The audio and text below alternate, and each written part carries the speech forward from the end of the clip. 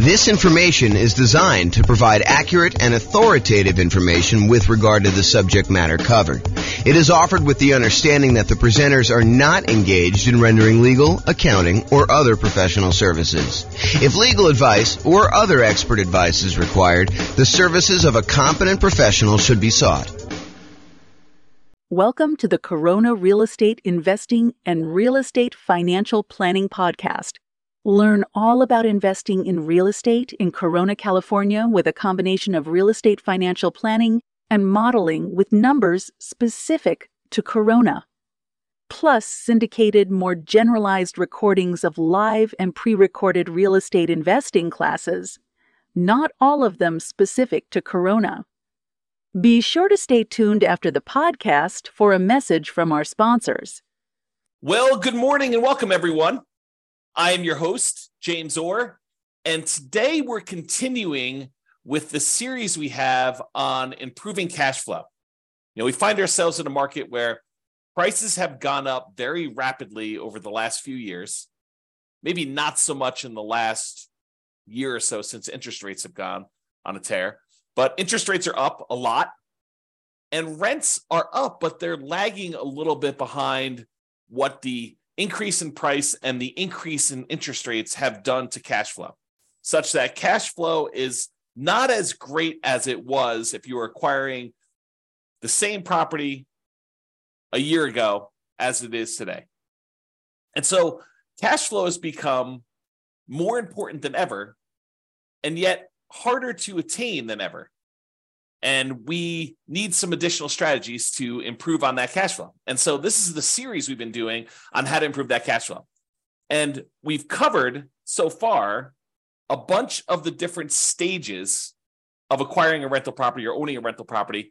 And I've broken out how to improve cash flow into those various stages. So for example, we covered all the different strategies you can use to improve cash flow or cash now when you're searching for properties. We've already covered that in a previous class. We've covered all the strategies to improve cash flow when you're financing the property. We've covered the strategies when you change the strategy that you're using and when investing, going from short-term rentals to long-term buy and hold, or, renting out, house hacking or something like that. So we talked about all the different strategies you can change to improve cash flow. Talked about improving the property to do cash flow. We've talked about how to improve cash flow during the stage when you're marketing the property for rent. And we've talked about all the ways to improve cash flow when you own the property. Now we're going to talk about the last section, which is all the different ways to improve cash flow when you are renting the property. So this is all the stuff related to when you're renting the property. So let's jump right into it. I've broken down this stage into 5 different subgroups. So for example, I have a subgroup for when you add different services, when you add additional services, or when you add done for you services. I have a subsection for charging appropriately, billing back tenants for the things that they really should be paying for, or tiering rent by credit score, or collecting pet rent, things where you are not necessarily charging your tenant appropriately for doing that. I've got a whole section on convenience billing, changing the frequency of when you bill, getting them on or off auto pay, giving them a discount for on-time payment versus charging a late fee, and changing the term of when you do bill as another example of convenience billing. Then we've got a whole section on timing, giving them notice starting early to test high rents and renewing during peak season. And then finally, there's a miscellaneous section for making sure that your tenants have renter's insurance. And so let's jump right into those because I want to make sure we get them all covered, and I have a few things to say about each one. All right, so let's talk about the group of adding services. And I think these two are related. There's the additional services that you can add to offer to your existing tenants where you can increase your rent. So as a really simple example, can I add a high-speed internet and charge extra for offering that as an additional service to my existing tenants? As just one example. Or the second one here is done for you services. Can I offer them a done for them service where they wouldn't have to do stuff anymore? For example, let's say they live in a single family home and normally they would be responsible for lawn care as part of renting that particular property, but we could add a optional or maybe mandatory service for them to have the lawn service taken care of for them for an extra fee. And the extra fee can be more than what the person we are outsourcing it to would charge. There's a little bit of overhead and oversight that you need to do, and a little bit of risk, honestly, that they won't pay, or there'll be vacancy or whatever it is. So you should charge a small premium for offering additional services, additional done-for-you services. But you could do stuff like lawn care or snow removal or house cleaning or whatever other services that they might find valuable based on your knowledge of them as your tenants and what they might want. Okay, so either offer them additional things like high-speed internet or whatever you're doing there, or done-for-you services.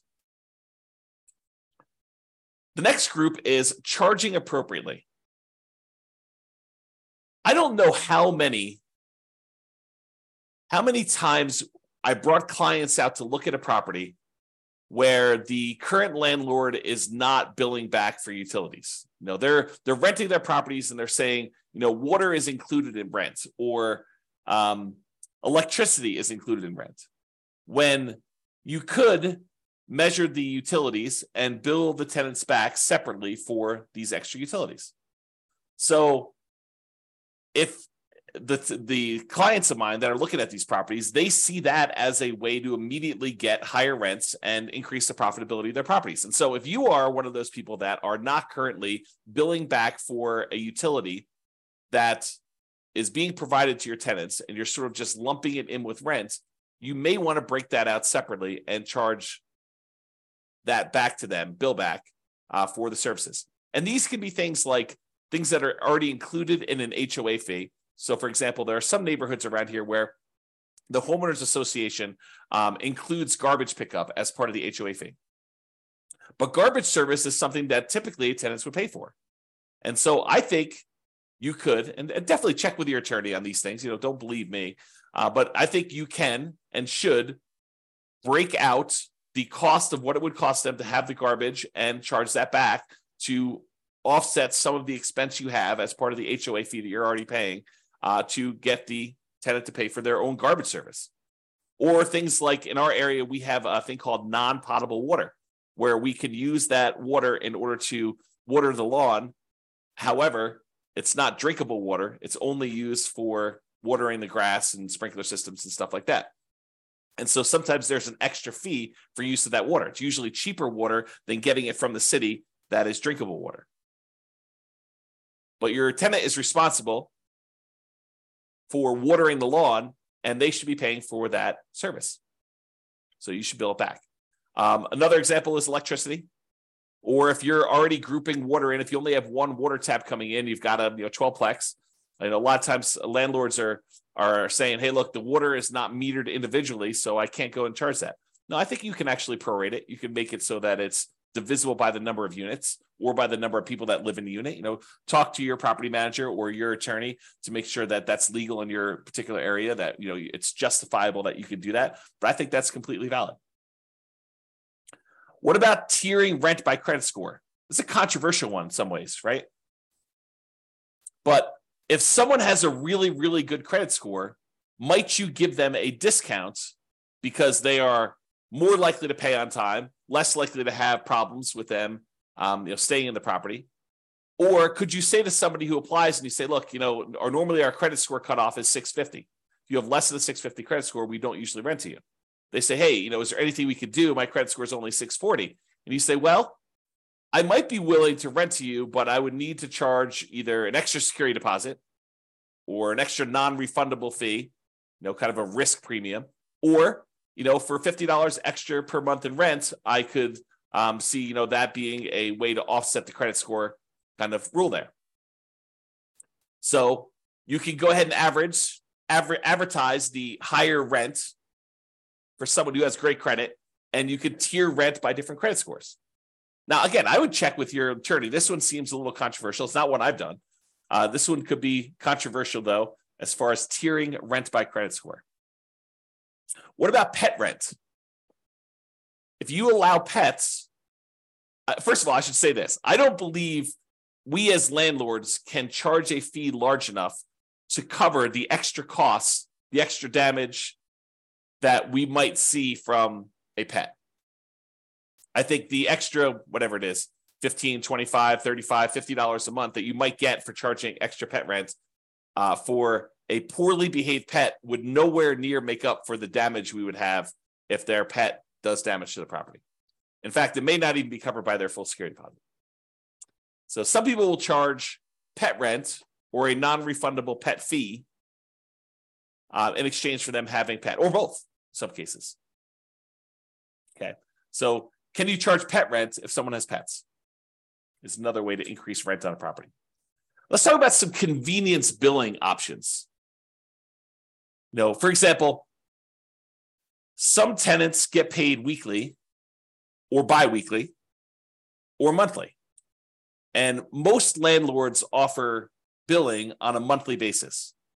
However, some tenants would prefer to be charged weekly for their rent. They'd prefer not to have, a really big amount coming out in the first of the month. They'd prefer to have, a certain amount coming out every Monday.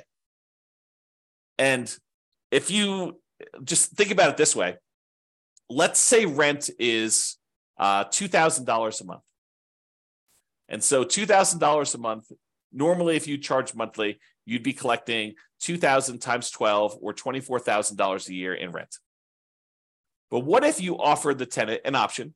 It's their option whether they want to do monthly or if they want to do this new strategy. And you offered to do $500 every week on Monday instead of $2,000 a month. Well, $500 a week, there are 52 weeks in the year. And if I have my calculator out here, let's pull up my calculator. So $500 times 52 weeks is $26,000. So instead of charging them $2,000 a month, you charge them $500 a week. They get the convenience of paying weekly if that's how they prefer to pay. And you actually end up increasing your rent by about $2,000 for the year, or you divide it by 12, about $166 more per month on average. If instead of doing that, you could do it also bi-weekly. You could say every 2 weeks, which is when they might get paid, 2 weeks on the Monday following the Friday payday, give them a chance to have the money hit the account and clear and everything else. And then on Monday, you auto pay for $1,000 instead of the $2,000 a month. Okay, so that's an option. What about auto pay? Auto pay could be considered a convenience. And so you could charge a small fee for auto pay. Or if you have problems collecting rent, maybe you say, hey, look, there's a convenience fee or a inconvenience fee of me having to manually accept your checks and process them. And sometimes they bounce or whatever it is. And so you could charge a fee for people not being on auto pay. Right. So you could go either way with that, depending on what is going on in your marketplace and with your particular properties as a way to increase income from the properties. And, some of these strategies, as I think about it, some of these strategies are ways to increase income, but some of them are just to be paid for the time you're spending doing things that you might not have from other tenants. Right, like if you had tenants that always paid on time, you wouldn't have to worry about charging them, for having to chase them down when their check bounces or they're late on their payment or whatever it is. So charging a fee for them manually paying instead of being on auto pay is really just recapturing some of the work you're already doing. It's being paid for the work you're already doing, extra work that you're already doing. That if they paid on time wouldn't be an issue. If they were on auto pay, wouldn't be an issue. Instead of having a late fee in your lease, some landlords prefer to offer a discount for on-time payment. So the way that this could work is, let's say rent, if you pay on time, is $2,000 a month. However, if you don't pay on time, it's a $50 or $100 late fee. Well, the alternative way to structure that is you advertise the property, and when they sign the lease says that the rent is $2,100 a month, not $2,000, but they have a $100 early pay or discount for on-time or early payment. So that if they pay before the first of the month, it's $2,000. If they pay after the first of the month, it's $2,100. So it's not a late fee. It then is, that's what the normal rent is. However, if they pay on time, they actually get a $100 a month discount. And the $100 discount amount is the amount that is probably what you would have charged for normal rent if they were going to pay on time. Okay. So instead of offering late payments, a fee for late fees, late payment fee, you give them a discount for on-time payments or early payments. What about term? We talked about this in another strategy, but can you change the term of the rental agreement? Are you going to rent to them by the day or by the week or by the month instead of doing a yearly lease? The biggest example, this most common example, is short-term or vacation rentals. Change the business model to be billing at different periods of time. Somebody wants to do a week-to-week lease or a month-to-month lease, you can increase the amount of rent you get. Typically, the shorter the lease period, the shorter time period you have for your lease, the more expensive it tends to be. A daily rental is typically more expensive than a weekly rental. A weekly rental is typically more expensive than a monthly rental, and a monthly rental is typically more expensive than a quarterly rental. A quarterly rental is typically more expensive than a yearly rental. Think about it that way. All right. So those are the different convenience billing options. What about timing? Using timing in order to improve the rent you're getting on property. So one of the things is giving your tenants notice 60 to 90 days prior to their lease expiration to find out if they plan on renewing and what the renewal amount will be for them. And if they're not going to renew, then being able to start marketing the property early, ideally at least 60 days ahead of the lease expiring, and so that you can test higher rent than you think you might be able to get. And if you don't get any inquiries or calls on that, or any reasonable number of inquiries or calls, within a week or two, then maybe you drop it back down the tiniest bit. But you have 60 days, full 2 months plus, in theory, to be able to market this property before you'd have a vacancy. One of the things we're trying to avoid here is avoiding vacancies. Getting that tenant lined up way before the lease has actually expired and the current tenant is moving out. Now, if the tenant renews, that's great. Then you've got a renewal. You don't need to worry about it. You sign the new lease, 60 to 90 days ahead of time. You get them ready to go for their next year. In most cases, I think rents will probably bump up a little bit, just kind of like cost of living, maybe not to full market rent, but sort of like maybe a halfway of what we saw as a rent increase for the year. That way you don't get stuck 5 years from now with significantly below market rents. You're kind of like increasing a little bit each year. But then if they decide not to renew, then you have this head start to be able to test high rent and test early and lower your rents if you're not getting the responses you need in order to get that property filled before it goes vacant. And then ideally, you want to be renewing in peak season. So schedule your leases to end during peak rental season. And that may be a little bit different depending on what market you're in. In our market here, it's probably in the springtime, kind of like spring to early summer, like May.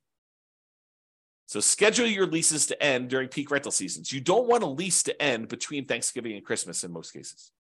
So what if you have a tenant that gets evicted and they happen to have the property vacated, right after Thanksgiving? Do you do a year lease from Thanksgiving? No, you do not. You market the property because it's vacant right now, but you tell them that the lease is either a short lease, like it's a 6-month lease to get them on cycle, or it's a long lease, it's an 18-month lease to get them on cycle. But you don't voluntarily put a year-long lease in place to have yourself be vacant again in Thanksgiving and Christmas. You're setting yourself up for failure, setting yourself up for below market rents if you're constantly having to market your property between that Thanksgiving and Christmas time. So you want to go and optimize your rent. So sometimes you might have a 14-month lease. Sometimes you might have a 17-month lease. Sometimes you might have a 6-month lease, although I prefer to do at least a year. But you do whatever you need to do in order to get on peak season if you find yourself having to lease a property at a less than optimal time for the first one. Then after that, ideally the lease is coming due in a period of time where it's optimal and you can just renew for 1 year at a time based on that. But get on cycle to begin with and then work with that. Okay. So those are all the things with timing, making sure the timing is in your favor for doing that.